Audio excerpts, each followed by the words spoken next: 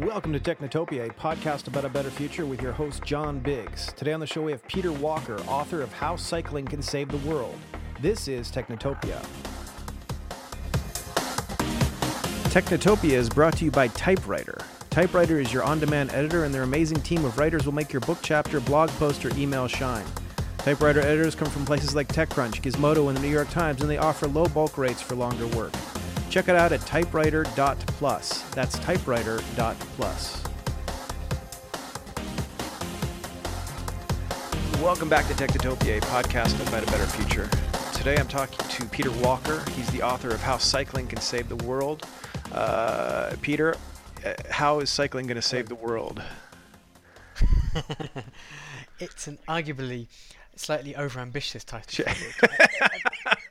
Should we not buy the book? Are we gonna get all the information right now? You know, I could have put on the cover how cycling will make the world healthier, happier, wealthier, more human friendly and stuff like that, but that's a bit long for a book title. Yeah, sure. You can argue that in terms of the direct saving the world, then the one thing that kind of ties into that is the fact that greenhouse gas emissions, if lots of people ride bikes, that makes a massive difference. I mean, one calculation was finding that if America had cycling levels on the kind of Danish or Dutch levels, then suddenly the overall greenhouse gas emissions for the country would be down by about 10%, and that would be a massive step, about 40% towards getting the US towards its 2020 greenhouse gas emissions targets, which may or may not exist in the future under President Trump. But that does actually make a big difference, but that's only kind of one small part of it too. Okay, so first off, let's talk about what the general premise is. So the general premise is that if we all move towards bikes, like the mechanical bikes or electric bikes, what can we really do to fix things? Well, I mean, it can be anything. It can be e-bikes too, and obviously the thing to stress, it doesn't involve every single person or every single bit of freight moving onto a bike. You know, it's not to imagine this future where cars are simply not there. It's just more than anything to point out that a lot of car journeys are really the kind of wrong sort of thing. They're made in congested cities and towns. They're often carrying a single person for a kind of very, very small distance, which could be covered in, say, 50 minutes by a bike. But you have to have the infrastructure where people feel safe. And then if you get that, you get all sorts of benefits come into play. I mean, one of the big ones, which I think is, if anything, is going to be the trigger to get governments to act, is the fact that at the moment lots of countries, you know, and the US is particularly one of them, are facing what public health experts call a pandemic of illness caused by people not living active enough lives. Sure. You know, because they very often just get into their car and drive to work. They drive to the shop. And one of the things about exercise is that people only tend to do it, you know, every single day. If it's integrated into their day, you can say, you know, you should go for a jog, you should walk in a park, and they might do that for a bit. But if cycling becomes the most convenient, you know, way for them to do local trips, and that's suddenly integrated into their life, and that, you know, then the public health benefits can be just huge, absolutely massive.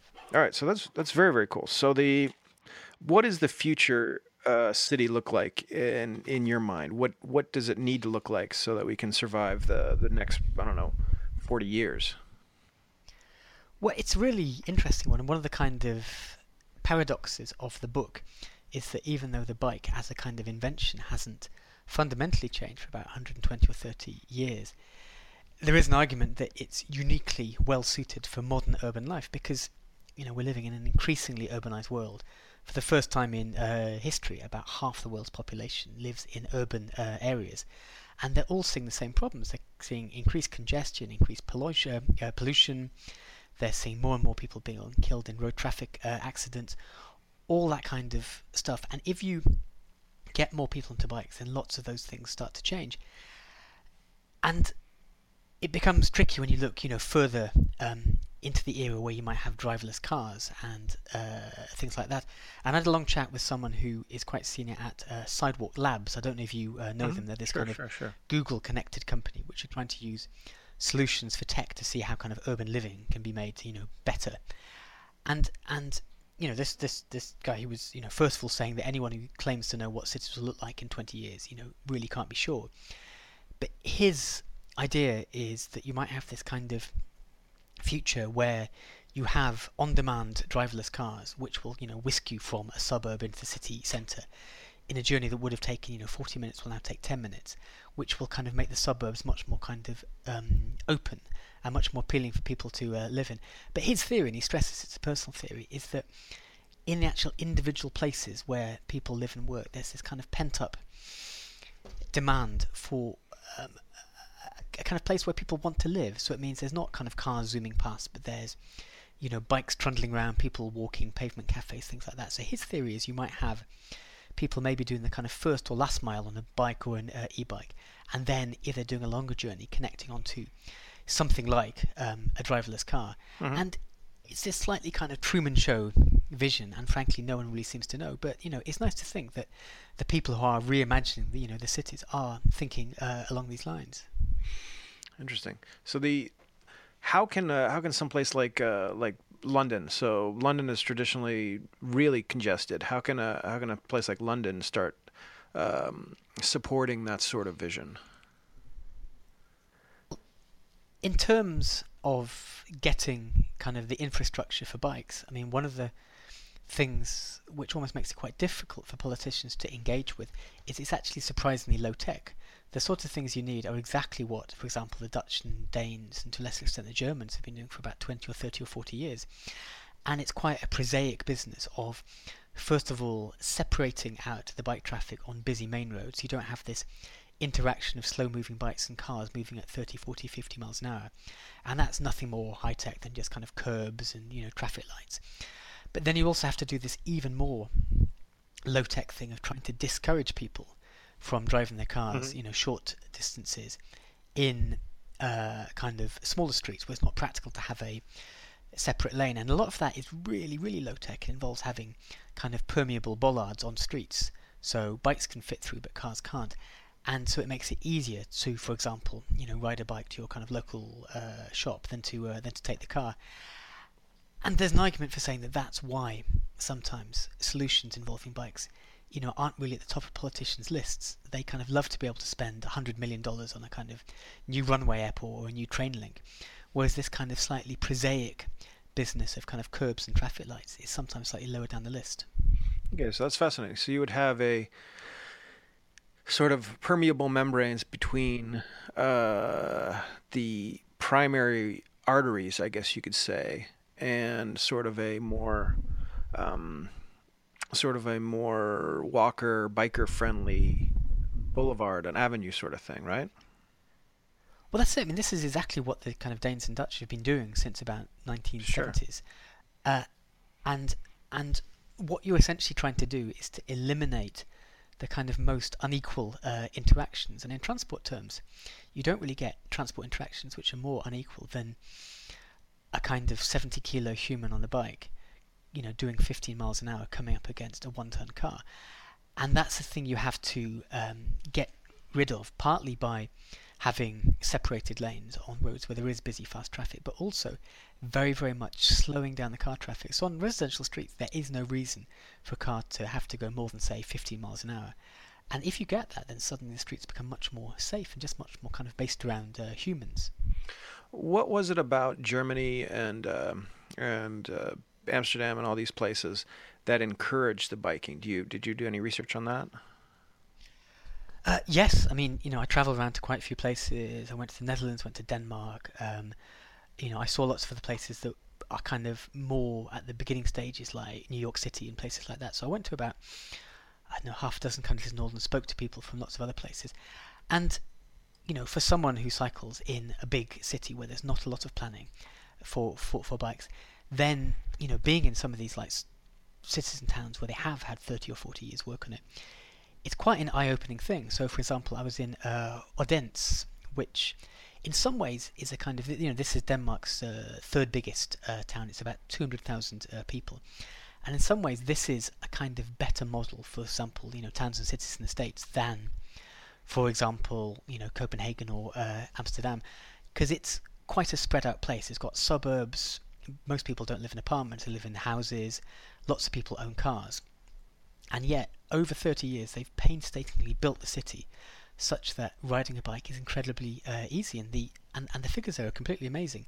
They claim that 81% of school kids ride a bike to school, and they claim the system is so safe that any school child should be able to cycle to school on their own from the age of 6. And it's not kind of magic, it's not culture. Yes, Denmark is flat, but that's not really the main reason. It's just a political choice was made about 30 years ago to make these changes, and it means that almost any other place could do the same thing. Mm-hmm. Yeah, that'll be interesting to see. I mean, we have in New York, for example, we have fairly nice network of bike trails that have just been put in. So you see them popping up. But I remember very recently down here in Bay Ridge, where I live, there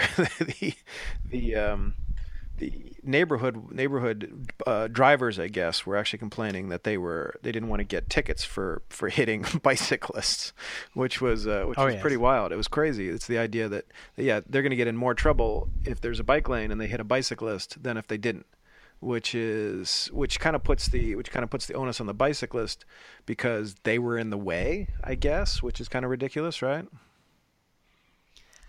I mean, it's quite a complicated thing, and this is the politically difficult stuff that motorized vehicles and car drivers have been the dominant form of transport for certainly in most industrialized countries since about the 1950s, and people are very, very wedded to their cars, and they're particularly wedded to their parking spaces. When you talk to commissioners for transport, they will always say that parking is the kind of subject that frightens them, most, because people take it incredibly, incredibly personally. And people do see free on-street parking as being a kind of right.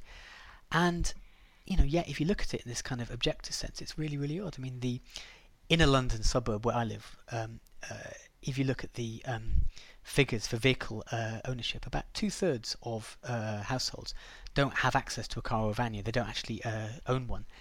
And yet, if you look at the kind of streetscape, something like 75% of the space is given over to cars. Driving cars, parking cars, and the people on foot, who are the bulk of the people, have just got this little space at the side, and it's quite difficult to get that mindset change. And it really you do have to say to people, you need to start thinking about cities from a slightly different point of view. Okay. What does your ideal city look like? What does the city look like in a couple more years? We already discussed this, but I think where do you want to live, really? I mean, it's almost a tricky one because with the way technology is changing things, cities are going to be transforming an awful lot, and as much as anything, it's a kind of philosophical approach as much as anything else. You want cities which are fundamentally built around the needs of human beings, not these kind of speeding anonymous one-ton boxes. And there is always going to be a role for vehicles of some sort of kind, in the sense that you can't really have you can get cargo bikes which can deliver a reasonable amount, but they're never going to be able to restock a big shop. And some people will never be able to ride bikes.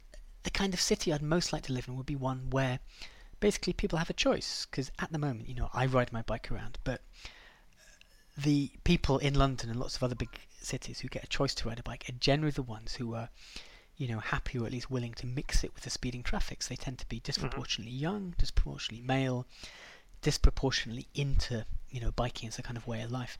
And I'd like to see a city where, for example, my son, who's 6 now, in a couple of years' time would be able to cycle half a mile or a mile down the road to see a friend, and for it to be completely normal and safe, and we would just know that he wouldn't have to put himself into any peril, because the bike routes would be not only safe, but they'd be obvious, and the entire infrastructure would be built around the needs of every single person. And there is an argument that rebuilding cities like this is as much a case of kind of social justice as anything else. Absolutely. Okay. All right. So what else is on your radar in terms of remaking cities? Is biking your primary peccadillo, or did you speak to anyone else about what cities are going to look like? In terms of future cities, I mean, this book was very much kind of bike focused, but it was focused on that almost as a kind of means of seeing, how urban life could be better within the future. It was almost like a kind of kind of paradigm through which to see it all. And the interesting thing that I found is that certainly in the way that cities are starting to economically compete with each other, it's turned around an awful lot in the last maybe 10 or 15 years, because it used to be that cities were still very much stuck in the era of the 60s, where kind of city councils felt that they had to have motor traffic which, flowed very, very quickly, and they were kind of still building big roads and were thinking, well, if we kind of flatten a certain district of the city, we can get 4 more lanes in there, and then the trucks can get to the factories that much more quickly. But now, in this much more tech-based kind of movable world, where particularly some people in some industries can choose to effectively live more or less wherever they like, there's a big argument for say that cities are competing on kind of different things. They're competing on whether or not they're a kind of green and pleasant and livable place to live. So people don't necessarily want to, have an apartment near to a kind of road link. They want to have an apartment near to, I don't know, a canal side where there's lots of kind of, outdoor cafes and things like that. And the kind of parallel thing to this is that, cycling and walking used to be very much seen as a kind of left-leaning thing. It was something that the kind of Greens would want to do. Mm-hmm. But now, a lot of the politicians who are proposing these kind of things tend to be from the right, because they're seeing this as a kind of pro-business way to move. And it's a very interesting change. Fascinating. All right, so where can people grab your book? It is available from April the 4th from bookstores and from all the usual internet outlets. So thank you very much, Peter Walker. The book is available on April 4th, How Cycling Can Save the World. This has been Technotopia, podcast about a better future. I'm John Biggs. Thanks for listening.